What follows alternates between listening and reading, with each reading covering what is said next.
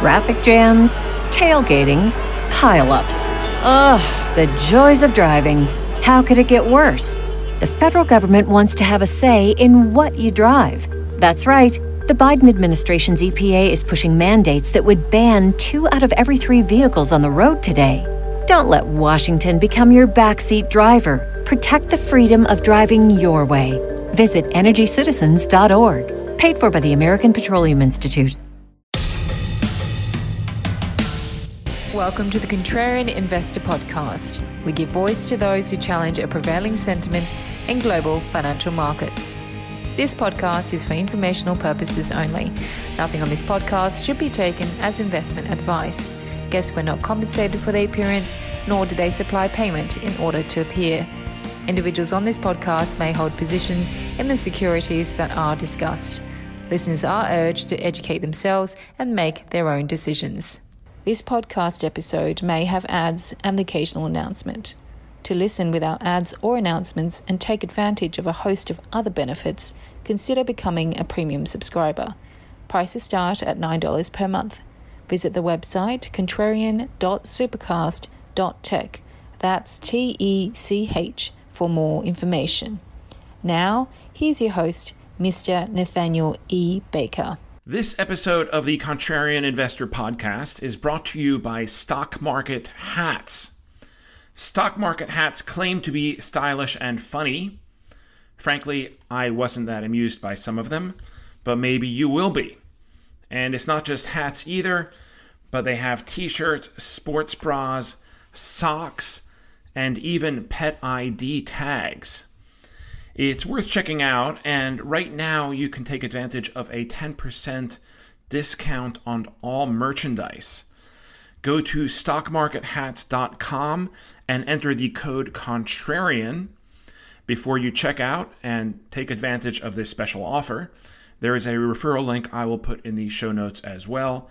Stock Market Hats, claiming to be stylish and funny. Emma Muhleman of Ascend Investment Management, thank you so much for joining the Contrarian Investor Podcast today.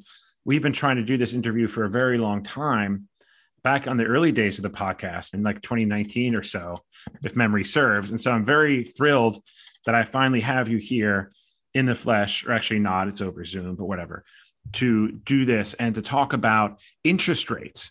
And you have a pretty contrarian view there. And what we're looking at now with interest rates is expectations that central banks the world over, starting with the Fed, are going to tighten rates, are going to raise interest rates next year, starting around the middle of next year.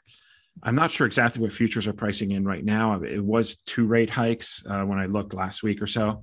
I think it's still about the same, but you aren't buying it. Tell me why.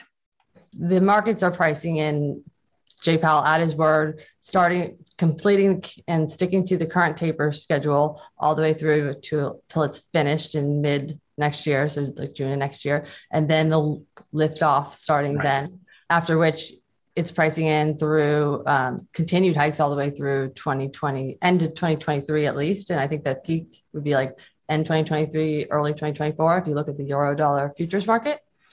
So I would say, not speaking on behalf of any Ascend investment positions, just myself. This is my personal opinion. I think the market is, for one thing, they're all herded onto this one side of the boat saying, hey, bonds are crap, like sell bonds. And they're going to find themselves off sides when the market can't structurally handle probably even the tapering. So, I mean, Jay Powell has not been quiet about broadcasting that they are extremely flexible and will change their stance as soon as they see anything that changes. You know, we saw in December, leading up to December 2018 and the infamous Powell pivot, when he had tapering on autopilot, quote unquote autopilot, which was a much less dovish stance than he has now.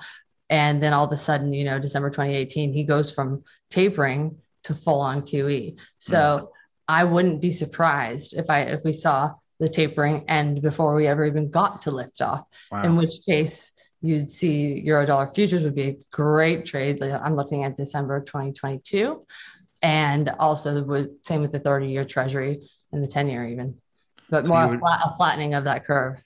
Right.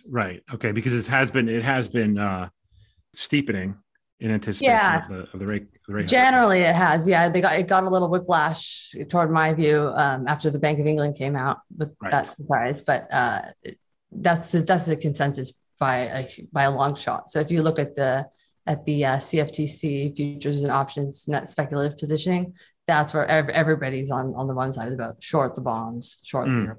Yeah. Right. Okay. Now, so you aren't concerned, or you don't think that inflation will force the Fed's hand? Non-transitory inflation. We've seen this. So here's the thing.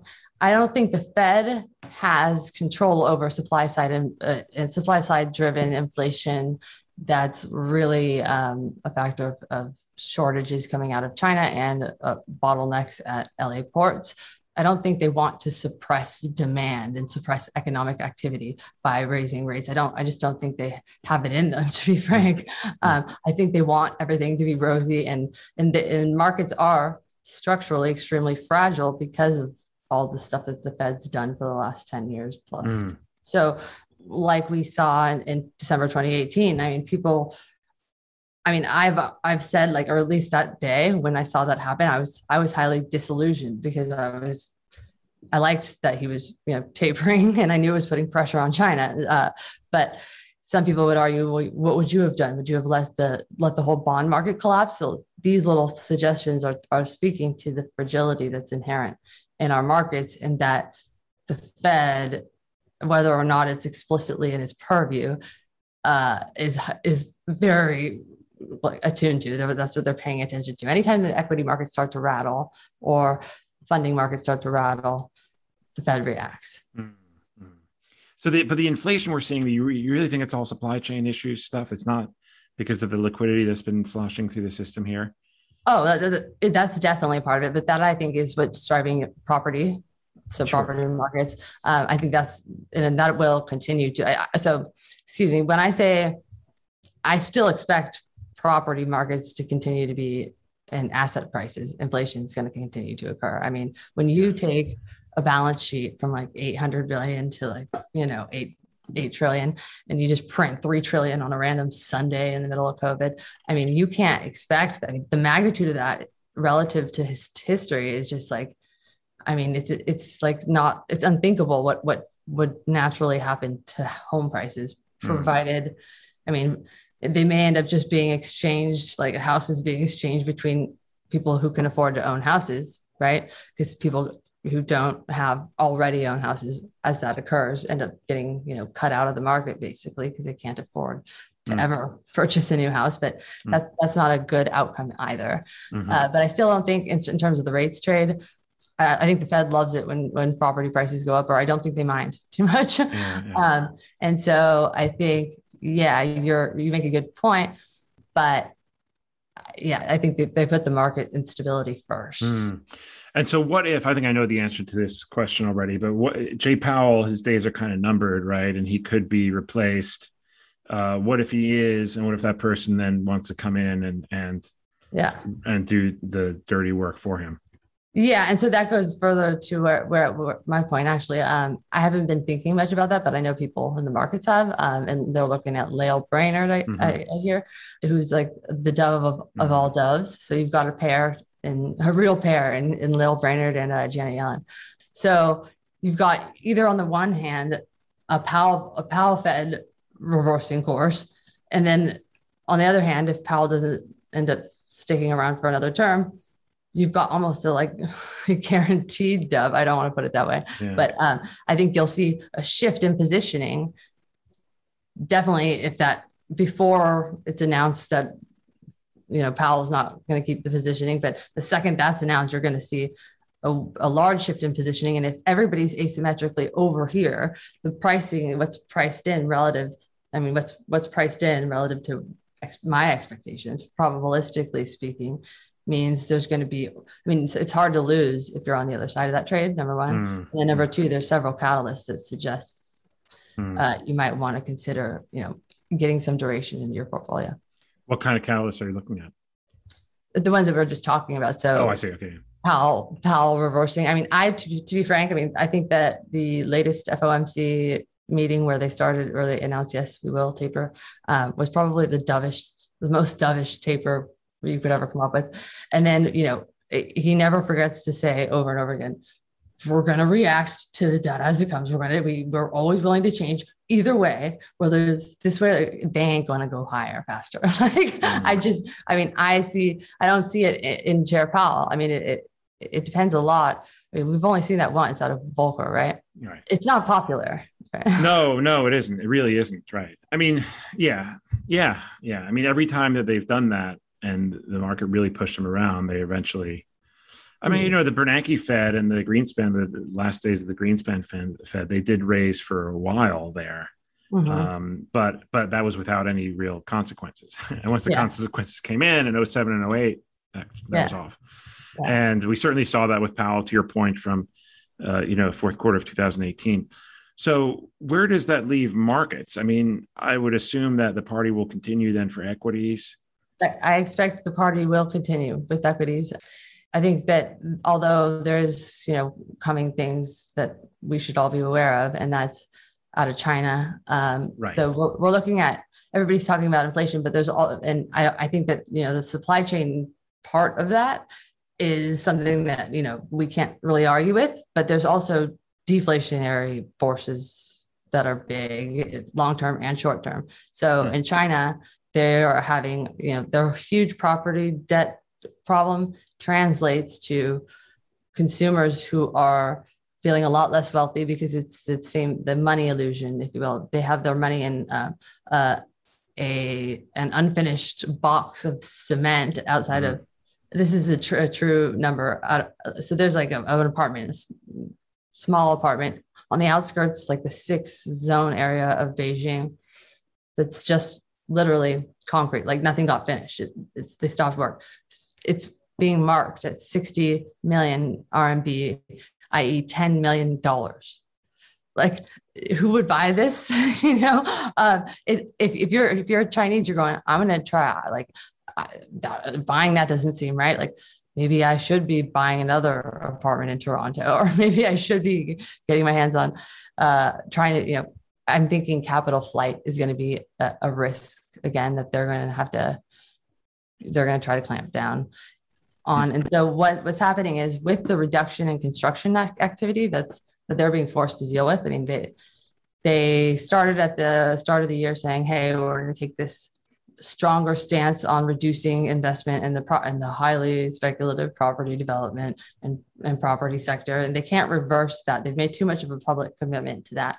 But what they have been doing is, this is a number for you that's pretty big. They just injected almost 1 trillion Chinese yuan in, so about 300 stealthily through the banks. Wait, no, 80 billion US. Okay. Yeah. So about 1 trillion in Chinese yuan. And then they also sent, the PBOC sent messages to the banks saying, speed up those mortgages, like pick up those mortgages. They can't change. They're not going to change their, they create a target for growth at the start of the year. So that would happen at the start of 2021. They're not going to change that now. It's way too much of a bureaucratic effort to get done. So they're doing other things to kind of bail out Evergrande without it being completely obvious. They're doing more repression. Like, so, if you're going to be protesting about a wealth management product, making a bunch of noise, arrest them. I mean, the anti-corruption initiatives have sped up a lot lately, which has some implications. I mean, it says something about Xi's feelings of stability or lack thereof. So, but how is that deflationary though? If they're pumping money, if they're kind of doing stealth liquidity injections? Yeah, sorry. So I took a little side. Yeah, no, that's fine. Which is all very interesting, by the way. But yeah. So I took a little side route, but what's happening is, because of the problems in the property, a few, like, Evergrande is like just the first domino to fall here. Like, who was like, Lehman was the end, like, whereas this is not Lehman. This is the first one. This is Bear Stearns Fund 1. So we've already had defaults from Modern Land, China Properties Group, Cynic Holdings, Fantasia, Fortune Land Development, Tahoe Group, and several others. I mean, not several, like dozens of others. I think 150.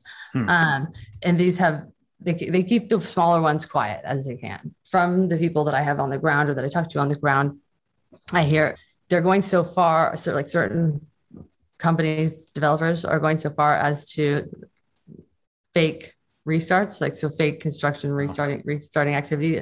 So Tahoe Group was reported to have like hired actors and faked restarting construction. So the actors were pretending to work. So this is just kind of the bizarre stuff that you can't make up in China. But what's happening is, long story short, I'm going, too far, but you're seeing a nationalization, I think, is what's going to happen with the property sector, just like you saw with the coal sector in China between 2007 and 2012. So I think that that's really a combination of repression of anybody who wants to, who's owed a property or who's owed anything, repression of that, like, voices, and then coupled with a nationalization of that sector is how they're going to try to transition from this growth targeting model, which they've had, i.e. debt and investment-led model, which they've had for the last 20 years, to a more sustainable, longer-term model, which is going to be a really rough transition. And what happens is the second you see pricing in the real estate market in China go down at all, that is very politically sensitive. That is very sensitive. The consumers in China get really upset when property prices go down. Because of that, their savings are highly tied up in that property sector. And when it looks like I'm this wealthy and all of a sudden prices start going down, it quickly triggers a spiral where all the prices starts feeding on each other in a downward spiral. And then everybody feels a lot less rich than they were. They're not going to the Louis Vuitton stores, and they're not, So I get it. Yeah, that's obviously that's the big concern. But there's others too. I mean, if China, for them to nationalize all these real estate companies, and let's face it, on some level they are already kind of nationalized, right? I mean, the CEOs are apparatchiks, right? But that would risk cutting them off from the international capital markets, right? And that's one thing they can't do, or do they? And it appears in the early days, so far from what I'm hearing, they aren't willing to quite do that yet. That they're still trying to play ball with these courts in Cayman and whatever. I think that in the end is the direction that they're going to end up going. Right. I don't think it's what they want, but clearly they're not in a situation to get exactly what they want. I mean, what they would like is to continue. What they're trying to do, but they can't do, is change the model from one that's investment led to one that's consumption led. But the income relative to, like, say, income that Americans have, which we use to consume, is far lower as a relative portion of GDP in China. So it's not possible unless you theoretically were able to just like take money from all the rich people and distribute it and somehow automatically change all these manufacturing setups in the whole economy. It's virtually impossible. That's what they would like to do. So what's happening is the construction activity is slowing. They've got a shortage of coal. They're having to shut down. They're having to shut down plants. They're having to shut down, and they have been shutting down electricity to residential customers as well, which I thought was kind of, interesting that that's already taking place. But with that, you're seeing reductions, and also with the lack of trust and the consumer sentiment being at its lowest since it was in 2015. Prices are looking like they're going to go down. Construction activity is looking like it's going to go down. Imports of copper and iron ore look like they are going to be weak. Coal is the area that they've got a shortage, but I think China wants to kind of make like their own coal industry, bring that back. Make coal great again. Yeah. So it stands to reason then, if that happens, China is the biggest importer of commodities, right? The biggest consumer of commodities, or maybe they're tied with us, but so that would certainly could be deflationary, obviously. Yeah. Right. So that's I can see that, but isn't there? I mean, in the U.S. though, there's still so much demand for these copper and stuff in our construction industry, and if that's still going on, won't that So ultimately my argument for deflation is not solely based on China, and it's not for deflation per se. It's more of a longer term argument that demographics and debt drives inflation or deflation or disinflation. And if you just simply look at Japan, who has the oldest demographic and their transition from 1989 to present, and then look after that at Europe, which is just behind them. I mean, it seems like we've got a force that we can follow almost linearly and say, looking at our demographic, it doesn't look like it's going to favor much demand or inflation led by demand. I mean, you have people retiring and spending less and not developing new families, or at a much slower rate relative to the boomers. And so looking at the incremental change, it looks like it's going to be a deflationary pressure. And this is a longer term point of view, as well as I think technology is also a force. Right. And then debt being a huge deflationary force. Of course. Yeah. Very interesting, Emma. These are very interesting things. If you have still some time, I want to come back and talk to you a little more about this if you do have time. But if we could just first take a break to hear from our sponsors. If you are a premium subscriber, you will not get the break. Don't go anywhere. Don't touch the dial. We'll be right back. To become a premium subscriber, go to the website contrarianpod.substack.com and sign up. We hope you're enjoying this episode of the Contrarian Investor Podcast, where we give voice to those who challenge a prevailing narrative in global financial markets. Consider becoming a premium subscriber. For $9 a month or less, premium subscribers receive a number of benefits. Podcasts are posted immediately after they're recorded. Transcripts are made available within 24 hours. Premium subscribers get direct access to the host and access to private channels on our Discord server. They also get generous discounts to our virtual conferences and other services. And of course, there are no ads or interruptions. Visit contrarian.supercast.tech for more information. That's contrarian.supercast.tech. This episode of the Contrarian Investor Podcast brought to you by Stock Market Hats. Stock Market Hats claim to be stylish and funny. Some of them say things like end the Fed, don't tax the rich, I heart the Fed, Dr. Parikh Patel, not back office. Okay, that one is actually kind of funny. Market cap, that's also pretty funny. And some other ones. You may know their Twitter at Stock Market Hats, but check it out, stockmarkethats.com, and enter Contrarian at checkout to take advantage of a 10% discount. Welcome back, everybody, here with Emma Muhleman. Very pleased to have you on the program. This is the section of the show where we ask our guests to tell us a little bit more about themselves and their professional background and how they got to arrive at their current station in life.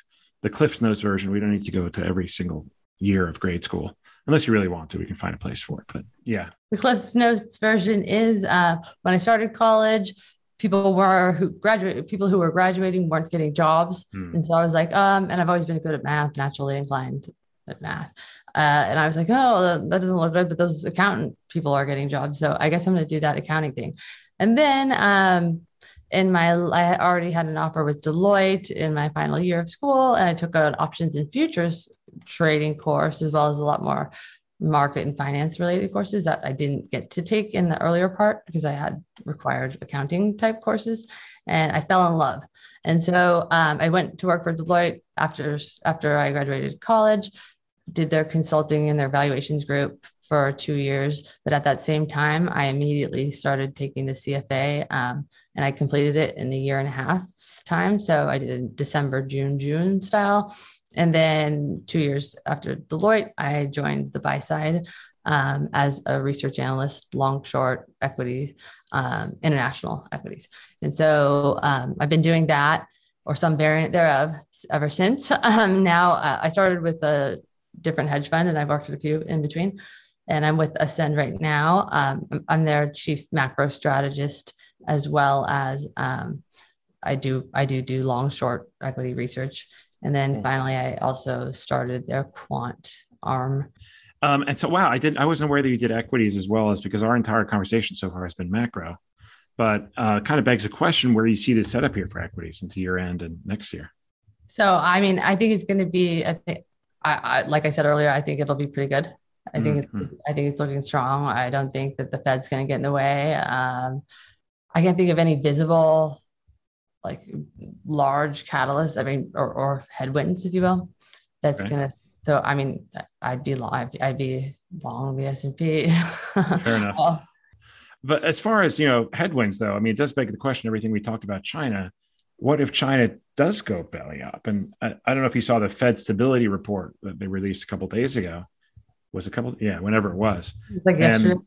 Was it yesterday or the day before, whatever? They said that they said, I could quote it exactly, but basically they named China in the real estate sector as something that could potentially pose a risk on the U.S. economy. And I think they also in that quote noted, I think one of the reasons for that, like they had a few commas, like or a sharp drop in real estate prices in China or Evergrande. Right. Yeah. You know what? I'm going to read it because it was very Fed.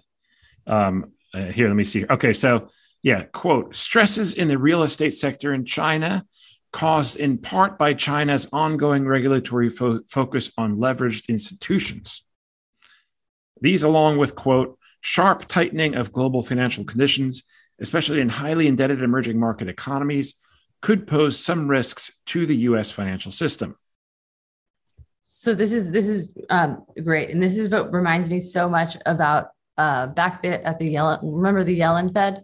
Yeah. Remember how she was dovish and she would come out and say the same thing every single speech and would never raise rates. And I would literally write every single time, like I'd like do it on LinkedIn or whatever. I'd write literally what she was going to say, what she was going to do, and then she would do it. And I always knew the reason why that she didn't want to say it. She said it only at the very end, was because there was emerging markets, including China, strapped with dollar-denominated debt obligations. So if they were going to raise rates at all and strengthen the dollar at all, that was going to collapse. These countries were going to start to collapse, and that means that money owed to the U.S. wasn't going to get paid. So that was really what was like. I would argue. I mean, I can't say I know everything, but it seemed to me to be really what the problem was then, and I think they're alluding to a similar problem now, and that kind of goes to the Eurodollar system as a whole. But yeah, I mean, China's got a lot of property developers that have borrowed in dollars. BlackRock's lended to Evergrande, as is HSBC, but HSBC is not a U.S.-based bank, so I wouldn't be too concerned.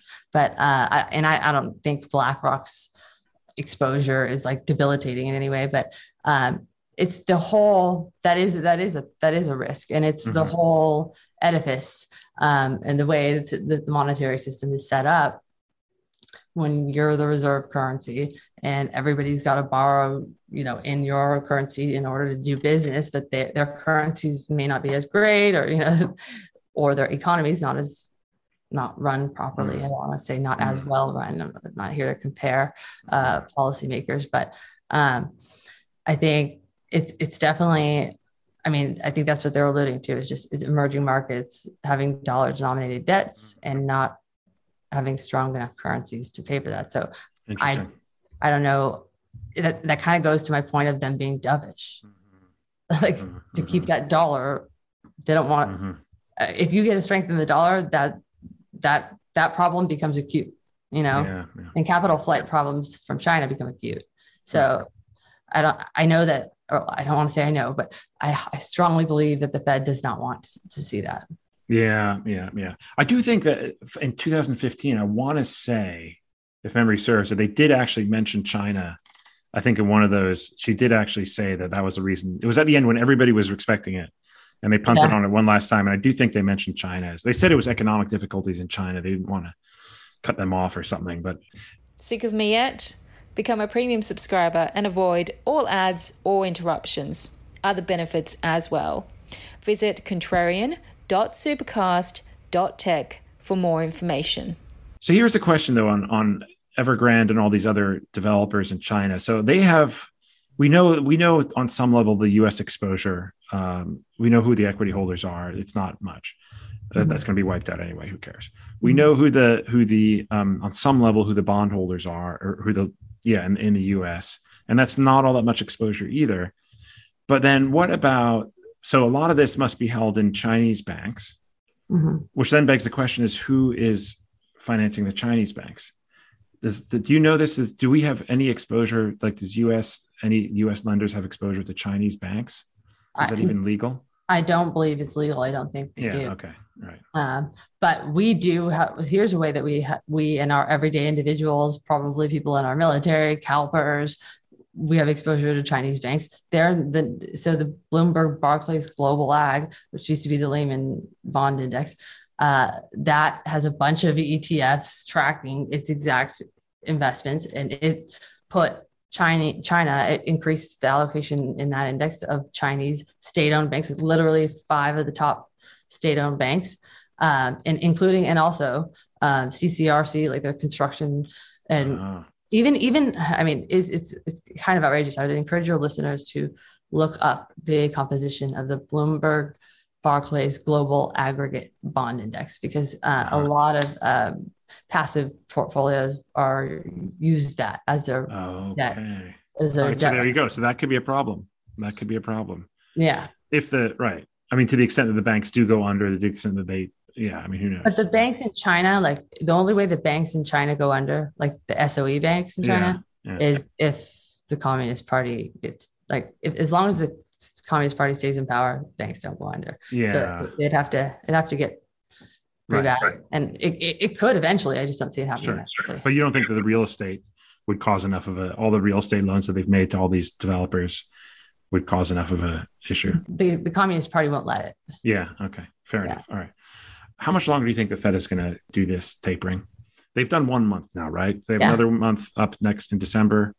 And they said they're going to do 6 months? Yeah. They said a little more than that. So is that what they said? 6? I don't know. I can't remember. I think that was just what we were saying. June of next year, I think. Okay. So 8 total. And what do you think? How far do they get? I don't think they're going to get all the way to June. I think you could see March, maybe, if we're lucky. I mean, I'm way far on the other side. My views, but I've been watching this for a long time, and I always I'm like, why does the market continue to like price this in and believe this when every single time it's like, how many times do we have to watch this thing play over and over? Where they say this, the market actually prices in what they say, and then they reverse what they did, what they promised. I mean, it's just not, it doesn't seem like, it seems like one would expect this if you watch the Fed talk or watch it talk. So I think that, there's a lot of fragility underlying our bond markets and our credit markets. And there's tight credit conditions in a lot of places that they're already too tight. And so I think as soon as, the smallest or the little hint of an issue or of a, potential problem, it rears its head, Jay Powell and the Fed freaks out and they reverse. I mean, I could see them going from not just stopping QE. I don't think they would just stop QE. I think stop QT or tapering. I think they would go straight QE, like just flip like they did in 2018. But something would have to happen, wouldn't it? I mean, you think the bond market could do that? Well, think about I think it was September of not last year, but the 2019, when they had the whole blow up issues in the repo market. Right. I mean, something like that. There's a lot of, I mean, there's not really, there's a lot of tightness still, even though they printed all this money, because it hasn't gone exactly to productive use. I mean, it raises the prices of like Dogecoin and Shiba Inu and high-end art, but does it help people get mortgages? Well, the rates help to some extent, but they only help the people who can qualify for a mortgage in the first place, right? And when home prices are going higher and higher and higher, a lot of people can't. The down payment alone prevents them from even getting into that market. I think there's a lot of areas in the global economy that are facing tight credit conditions that are too tight as it is. And so if you come and tighten, and the US is obviously it has the biggest effect among the global central banks on what it does, right? So if the US is going to tighten, it may see some areas. What do you suggest watching for the people to get is it the repo market, or what do you suggest watching for people to get a handle on this? So I watch a lot of things in Europe. So I'll watch, yeah. So I look a lot at, okay, so what's happening to get a read, and China. I mean, China is a spot to watch. Obviously, I mean, they're huge and they have a huge impact on the global economy, and they had a huge impact. Their big buying spree got us here, and now if they're pulling back, it's not going to be so pretty of a picture. And I don't think the Fed, well, maybe the Fed does have this in mind, but I would watch things like, you can look at grain elevator sales, or not just the elevator equipment sales in China is a good leading indicator for construction activity. Okay. So, and you can obviously look at property sales, but that's you want to look at property completions, not starts, because as soon as they complete a property, that's when it's like sold. When they start, obviously they don't complete all of them. There's a lot of incomplete. So in terms of if you want to be able to translate into demand for commodities, demand for cement, right? Okay, oil, yeah, sure. And then the squabbles with Australia on the coal front, and I would just be watching. I watch European autos. I watch ISM. ISM has been strong. Obviously, we've seen that. But I look at ISM in other places, not just the United States. Okay. I would look at the Chinese purchasing managers index. Right. Indexes. I mean, yeah. That one isn't done by the government, or is it a Kaixin? So no, that one's not. Or it's. I think but it's known to be a reliable source. It's a survey. I don't know who exactly calls and does the survey. I mean, obviously, if it's produced by any agency or any group in China, nobody's stupid enough to do something that's going to cross the government. Sure. But I don't think they haven't been. It doesn't seem that they have been messing with the purchasing manager index. Right. Unlike the GDP data. That's set up at the beginning of the year. Yeah. Come on. Yeah. That's right. So, I mean, it's barely even a joke.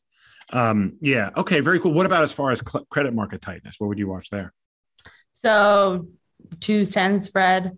I'd be watching obviously the shape of the curve, and the Eurodollar futures markets. And so like right now, the Eurodollar futures markets look like tightening is going to occur, that changed a little bit recently. The curve flattened a bit after that whole Bank of England thing. But that's coming back the other way, like today and trading today. So if you look at the curve, if it looks steep at all, then that steepness might not be able to withstand, stick around, and you might see it come down on the long end. So flattening of the curve. Got it. Good. Very good. Emma Muhleman, thank you so much for joining us. What an interesting conversation. Maybe in closing, you could tell our listeners how they can find out more about you. I know you are semi-active on the Twitter, but is there any other place that they can find out more about you? Yeah. On LinkedIn, if you just search my name, or you may not want to do that. No, it's fine. Yeah, I know. But my handle has my whole name in it. Twitter themselves actually sent me a suggestion to change my handle. Oh, really? Yeah, just exactly what it is. Emma_CFA. So I was like, all right, thanks, Twitter. Nice. Maybe I should do the same on LinkedIn. But right now, it's my full name. So if you find me on Twitter, you can see the whole name and how it's spelled, and then you just type it in the search box. Right. On Google. Right. Good. I actually spelled it right in my notes. Great. I did not spell it the German way, even though I was pronouncing the German way for a while. But anyway, it's the German way. That's how you pronounce it. Muhleman would be the German. Is it? Yeah. Oh, I don't even know how my name's pronounced. Because there will be an umlaut on the U, and probably there would be a second N. That would be probably. Gotcha. Anyway. Well, it means Miller, I thought, in German. What's that? Yeah, I thought it meant Miller, like a. Miller man. Muhleman. Yeah, Interesting. yeah. Very cool. Awesome, Emma. Well, thank you so much for taking the time to do this. Thank you all for listening, and we look forward to speaking to you again next time. Thank you for listening to the Contrarian Investor Podcast. We hope you enjoyed this episode. To subscribe to this podcast, simply open your favorite podcast software and search for Contrarian Investor. Follow us on social media by searching for Contrarian Investor on Twitter and Instagram. Send us your thoughts on feedback@contrarianpod.com. We look forward to speaking to you again next time. Traffic jams, tailgating, pile-ups. Ugh, the joys of driving. How could it get worse? The federal government wants to have a say in what you drive. That's right. The Biden administration's EPA is pushing mandates that would ban 2 out of every 3 vehicles on the road today. Don't let Washington become your backseat driver. Protect the freedom of driving your way. Visit EnergyCitizens.org. Paid for by the American Petroleum Institute.